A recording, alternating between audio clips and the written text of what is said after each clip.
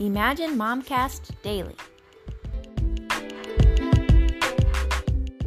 Day 16 of the Motivational Challenge. When my kids were young, I used to take them all to Aldi with me, so I would have two sitting in the front seat because it was a two-seater, and one in the car seat in the basket. And then I have another kid pushing the other cart, probably have another kid sleeping in the cart, and we're stacking all kinds of cans and eggs and all kinds of things around this child, and then probably another one climbing the stacks at Aldi. If you've ever been there, then you know what I'm talking about.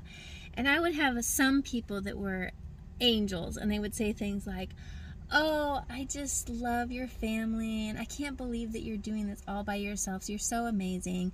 And then I would have other people that would say things like, "Well, get a hold of your children. Don't you know that they're out of control?" Or, "Do you know what causes this? Are you going to have any more kids?" Just the craziest things. But it was amazing, like the different points of view of different people by just looking at the chaos of me and all these kids.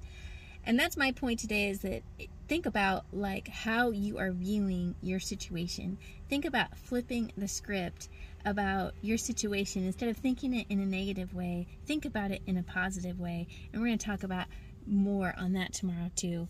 But our verse for today is Romans 12:2, which is, "Do not be conformed to this world, but be transformed by the renewing of your mind."